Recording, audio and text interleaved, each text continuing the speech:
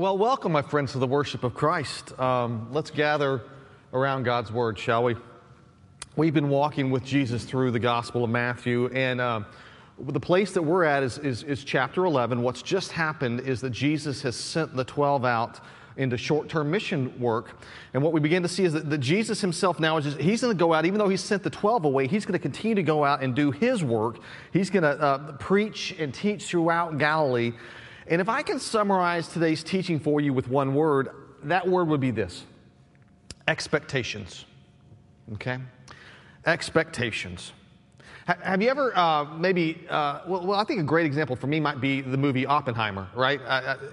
We were really excited to see that movie, but I don't know that I've had greater expectations set for me about what a movie was going to be than that movie. So we recently went out to it, and I don't know, I just thought this was going to be the greatest movie ever made, and I didn't expect there to be naked ladies in it. I did not expect that with my 20-year-old son on one side and my 17-year-old daughter on the other.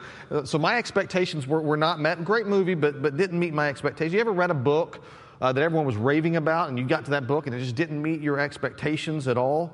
Or maybe, I can remember this happened to Cammie and I a few years back. We showed up at a party, and it was, I don't know what, I missed the whole craze about engagement parties, and someone said, hey, yeah, we're having an engagement party, you're welcome. And so I put on a pair of blue jeans, and I put on a fishing shirt, and Cammie's got some similar dress, and we show up, and everyone is dressed to the nine.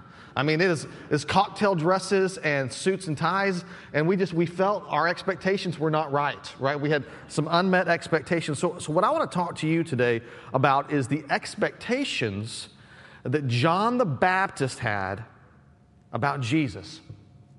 And what I want to suggest to you is that John the Baptist had certain expectations of Jesus, and really certain expectations of the Messiah, which were not met. And because John had these expectations that were not met in Jesus, what we're going to see today is that John's going to have a crisis of faith. A crisis of faith because his expectations were not met. So let me tell you what I mean by that. What kind of expectations did John the Baptist have that Jesus did not fulfill? Well, in order to tell you that, I got to give you a little bit of background and tell you that most of the Jews in this kind of Second Temple Judaism time, they had one of two different expectations for what the Messiah would come and do.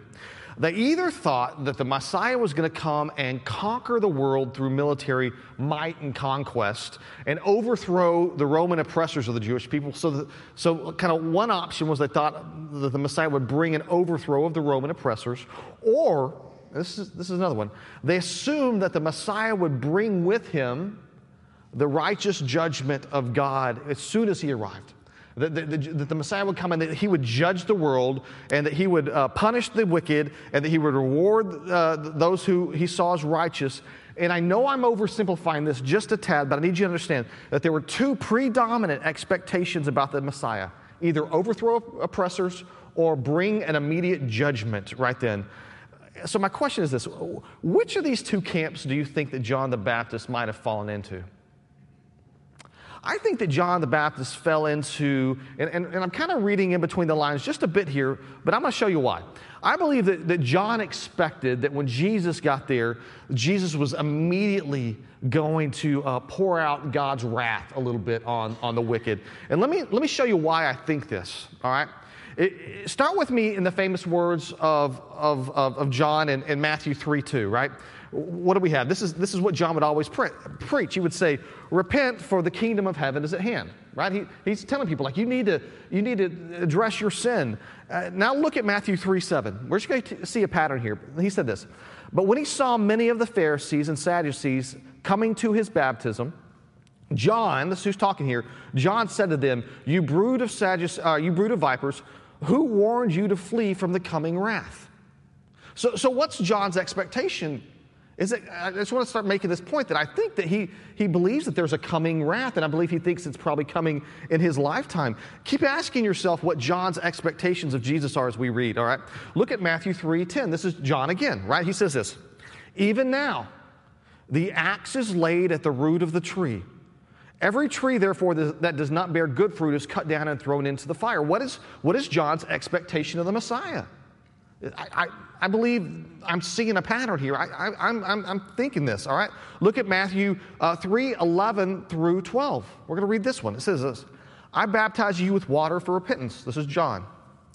But he who is coming after me is mightier than I, whose sandals I'm not worthy to carry. He will baptize you with the Holy Spirit and fire. All right, now here's the part I want you to pay attention to. His winnowing fork is in his hand, and he will clear his threshing floor and gather his wheat into the barn, but the chaff he will burn with unquenchable fire. What I want you to remember is that harvest language, that language, we've been seeing it all through Matthew, that harvest language is almost always about judgment. Okay? So John is speaking about the Messiah's executing God's final judgment. So just to reiterate myself here, what is John's expectation of the Messiah? Well, I don't know, but he sure is talking a lot, and these are the words of God, but he's talking a lot about separating the wheat from the chaff and punishing the unrighteous. And for clarity's sake, let me say this about what John's saying. John's words are true. They are true prophecy of God. But that does not mean that John completely understands the why or the when that Jesus is going to judge the world and bring God's wrath. And so John has expectations of Jesus which are going to be unmet in the short term. Jesus will one day do everything that John has prophesied, but just not in John's timing. And so John's unmet expectations of Jesus not bringing this judgment have led him to a crisis of faith. And I want to explore that crisis of faith today. We're going to read Matthew 11, 1 through 19, as we do, as is our tradition. I want to invite you to stand as we read God's Word together. Let's have a word of prayer first. Father, thank you for your Word. We trust in it. We need it. We are fed by it. We long for it. So use it to wash us today, Lord, as you do your bride. It's in Christ's name we pray. Amen. All right, beginning in verse 1. When Jesus had finished instructing his 12 disciples, he went on from there to teach and preach in their cities. Now, when John heard in prison about the deeds of the Christ, he sent word by his disciples, and he said to him, "Are you the one who is to come, or shall we look for another?" And Jesus answered them, "Go and tell John what you hear and see. The blind receive their sight, and the lame walk. Lepers are cleansed, and the deaf hear. And the dead are raised up, and the poor have good news preached to them. And blessed is the one who is not offended by me." And they went away. Jesus began to speak to the crowds concerning John. "What did you go out in the wilderness to see? A reed shaken by the wind? What then did you go out to see? A man dressed in soft clothing? Behold, those who wear soft clothing are in kings' houses. What then did you go out to see? A prophet? Yes, I tell you, and more than a prophet. This is he of whom it is written, 'Behold, I send my messenger before your face, who will prepare your way before you.'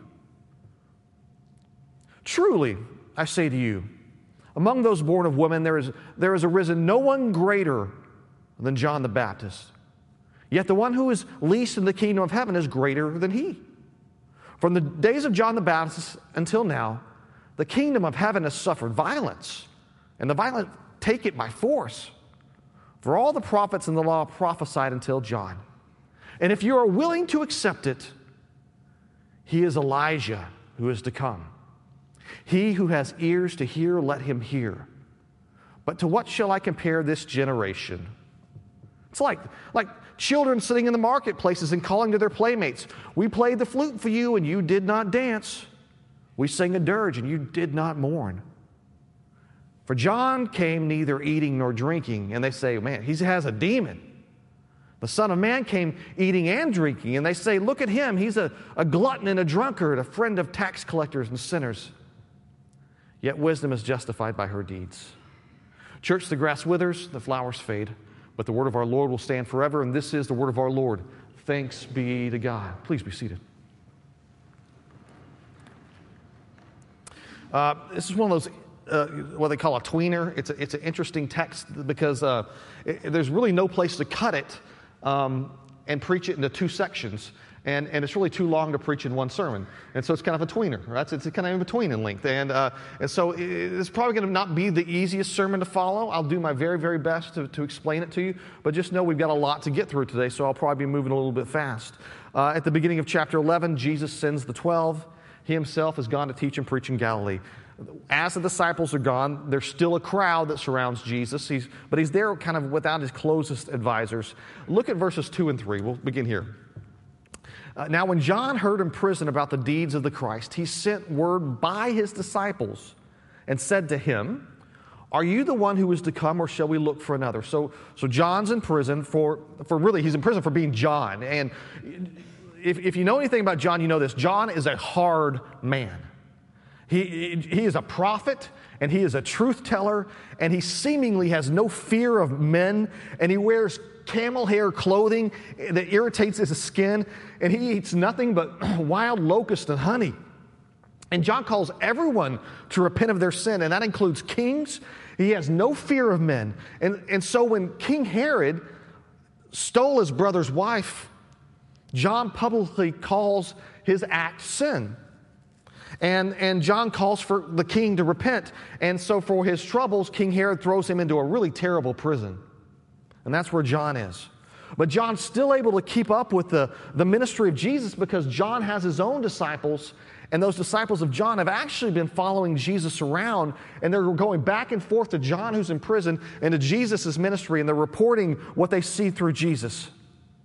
Now remember, what's John's expectation of the Messiah? Remember, he says, "Even now the axe is laid to the root of the tree." I believe that John expects that Jesus is going to usher in really soon God's judgment. And I think that John keeps waiting for his disciples to tell him, "Man, you should have seen Jesus today. He was really going. He's really pouring out God's wrath upon the earth." I think that's what John wants to hear in prison. But no. What is it that John's disciples are reporting back to him? Instead of pouring out God's wrath on sinners, Jesus is feasting and drinking with tax collectors and sinners. It just doesn't make sense. Rewind back just one story, right? And it was he just called Matthew, who's a tax collector. And he went over to Matthew's house, and he had dinner with Matthew and his friends, who are these outcast sinners in society. And do you remember who shows up to question Jesus during this meal? First, it's the Pharisees, and then who is it? It's the disciples of John the Baptist. And they want to question Jesus. They've been watching Jesus, and here he is. He's eating and drinking with sinners. And John hears about this, and he has to say to himself, "Where's the axe? Where's the fire? Where's the justice?" John is so sure of his own expectations of the Messiah that he has a crisis of faith. And here's the truth of this text. Ready? Do you know what causes most Christians to have crises of faith? And I'm not talking about non-believers, because they've got all kinds of reasons, but for the Christian, I'm talking about a Christian who's put their faith in Jesus as Lord, and I add John the Baptist to this category.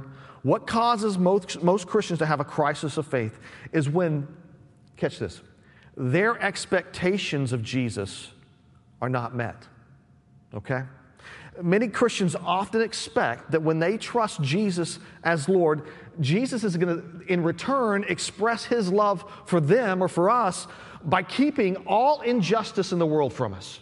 It's a subtle thought, but it's what we believe, that we're going to be so blessed because Jesus loves us that bad things are never going to happen to us. So here's how that looks in the life of a Christian. You have a friend who's always loved Jesus, but her baby dies in the crib. So she says to you, "How could a sovereign God allow that to happen?" Have you seen something like that before, like in your life? You heard that or experienced something like that before, where someone says, "How could a good God allow this to happen?" So you see, our expectations of a sovereign God is to kind of have a force field around us where no evil can penetrate. And I'm telling you that if that's your expectation in life, you are going to be disappointed. Because all of us in this world, unless Christ comes back, we're all going to get sick, our bodies are all going to fail, we're all going to die. And if we put our hope in Jesus, we will all go and be with Christ. We'll be absent from the body and present from the Christ. Tough times will come. So if you have the wrong expectations, when those tough times come, you're going to have, just like John, a crisis of faith. I can't tell you how many people I know who are Christians who get sick and they say, "Why me? Why is God letting this happen to me?" Let's get back to John. Because the way John sees it, his entire world is unjust. He's done the will of God at every turn, and he has. He's sacrificed at every turn. He's been obedient at every turn, and now here he finds himself the prisoner of a wicked man. Where's the justice in that? And he hears that Jesus is eating and he's having celebrations with sinners, and here he is in prison. And do you remember the question that the disciples of John the Baptist asked Jesus? They said, why is it that the Pharisees fasted and we fast, but you and your disciples, you don't fast? Can you wrap your head around the discouragement of John? The question is, how did John respond when he had these doubts in his heart? Like, what did he do? I think he actually, and got to give John the Baptist a lot of credit here, I think he responded beautifully. And I think it's instructive for us. What he does is he goes to Jesus with his doubts. He brings them to the Lord. John's disciples bring this question to Jesus, and they come, they say, are you the one, or should we expect someone else? Should we expect another? And I hear this honestly as an honest question from a faithful man who's trying to make sense of his own disappointment. Maybe you've been there before. I don't know. Maybe you've had this in your life. Maybe you've been so wrecked in life that you found yourself saying like, Lord, are you still on the throne of heaven? Because if so, how can this happen? I think that's okay if that's where you are. I think you can honestly bring that to Lord. And I think if it's happened to John, it can happen to us. Look what look what Jesus tells the disciples of John in verses 4 through 6. Ready? He says this, and Jesus tells them, he answers them, go and tell John what you hear and see. The blind receive their sight, the lame walk, lepers are cleansed, the deaf hear, the dead are raised up, the poor have good news preached to them, and blessed is the one who's not offended by me. So, I mean, my assumption here, and I am making an assumption, is that what his disciples got hung up on telling him was all about him eating with these tax collectors and sinners, was all about him not fasting, all about Jesus not fasting. What Jesus says, go and tell them what you've seen with your eyes. Go and tell them that the blind see, that the lame walk, that the lepers are cleansed, the deaf hear. Why? Why would Jesus tell them to report those specific things? I think this is awesome. I want you to look at Isaiah 35, 4 through 6. Isaiah is saying, John, you know your Bible. Jesus is actually saying this to the disciples. He's basically saying to John, you know your Bible. What does Isaiah say is the work of the Messiah? Look what Isaiah says is the work of the Messiah. Say to those who have an anxious heart, be strong, fear not. Behold, your God will come with vengeance. Okay, he's going to come with vengeance. With the recompense of God, he will come and save you. Then the eyes of the blind shall be opened, the ears of the deaf unstopped. Then shall the lame man leap like a deer, and the tongue of the mute sing for joy. For waters break forth in the wilderness and streams in the desert. So did you hear that? I mean, at one point, it reinforces John's expectations, but at another point, what Jesus is saying back to him is this: Hey, what is the work of the Messiah to look like? Jesus isn't just saying, look, tell them I can do miracles. It's beyond that. It's like, tell him which miracles I'm doing. I'm doing the miracles that the Messiah is supposed to be doing, right? And Jesus adds this in verse 6. He says this, and blessed is the one who is not offended by me. We could spend an entire week just on that verse, but it's simple, really. You are blessed when you place your trust fully in the person of Jesus. If in the midst of you find your expectations unmet, you go back and you trust him still. So John's disciples return to John, and Matthew begins to remind us that the crowd is still there. They've been watching this whole encounter probably. And the crowd is likely to be confused, right? Think about this. If John's disciples are coming to question Jesus, whether he's still the Messiah, what are the crowds to think? And so I think it's wonderful to hear how Jesus addresses the crowd, especially in the light of John's crisis of faith. Jesus doesn't rebuke John to the crowd. In fact, what you're going to see is it's almost like Jesus defends John's honor to the crowd. He wants the crowd to know that John is a good man. And so look at verse 7. This is what Jesus says to the crowd. As the disciples of John went away, Jesus begins to speak to the crowd concerning John.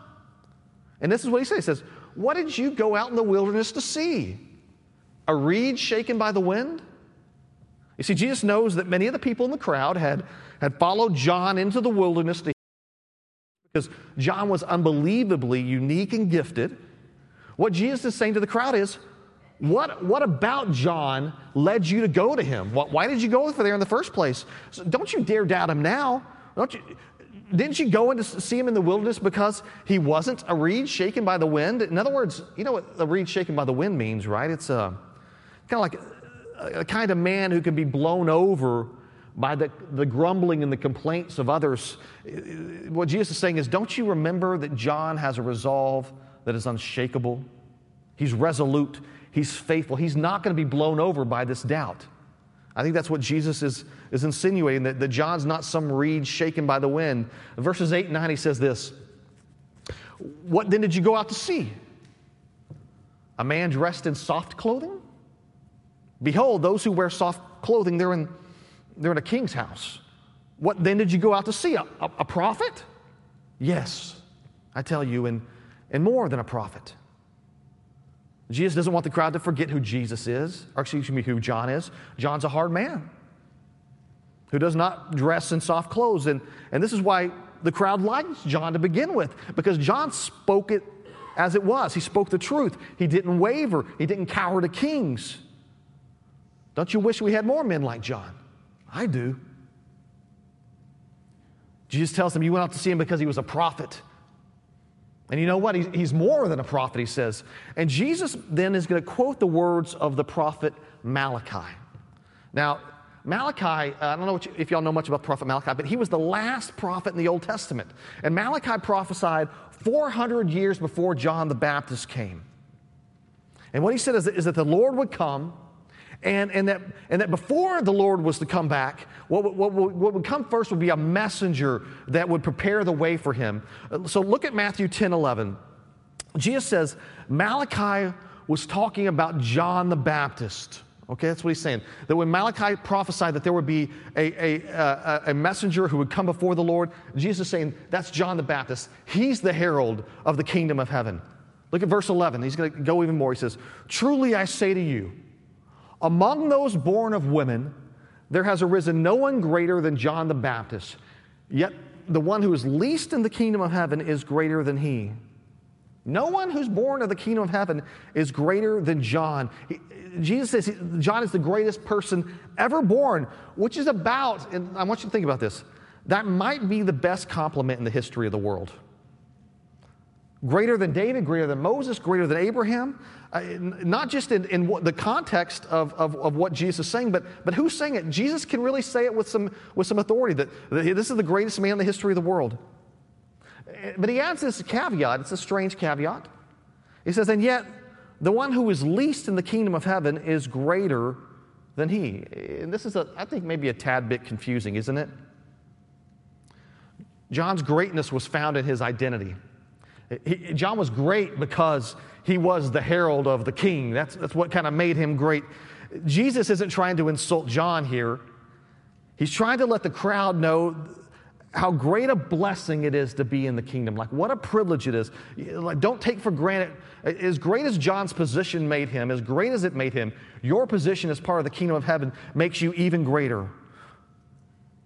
John was the one who came to proclaim that coming kingdom. And I guess what Jesus begins to address is what did John get for it? And he begins to talk about violence. That when John came heralding in the kingdom, John was exposed to violence.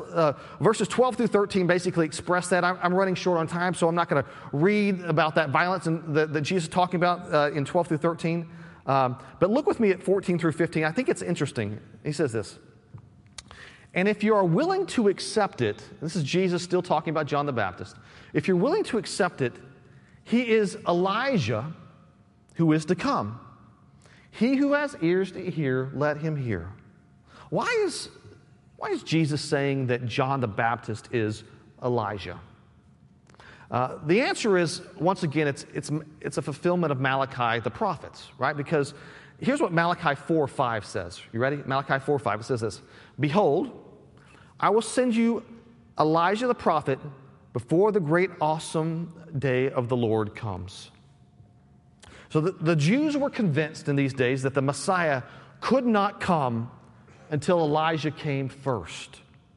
And I don't know if you remember the story of Elijah. Remember, Elijah was taken away in a chariot of fire.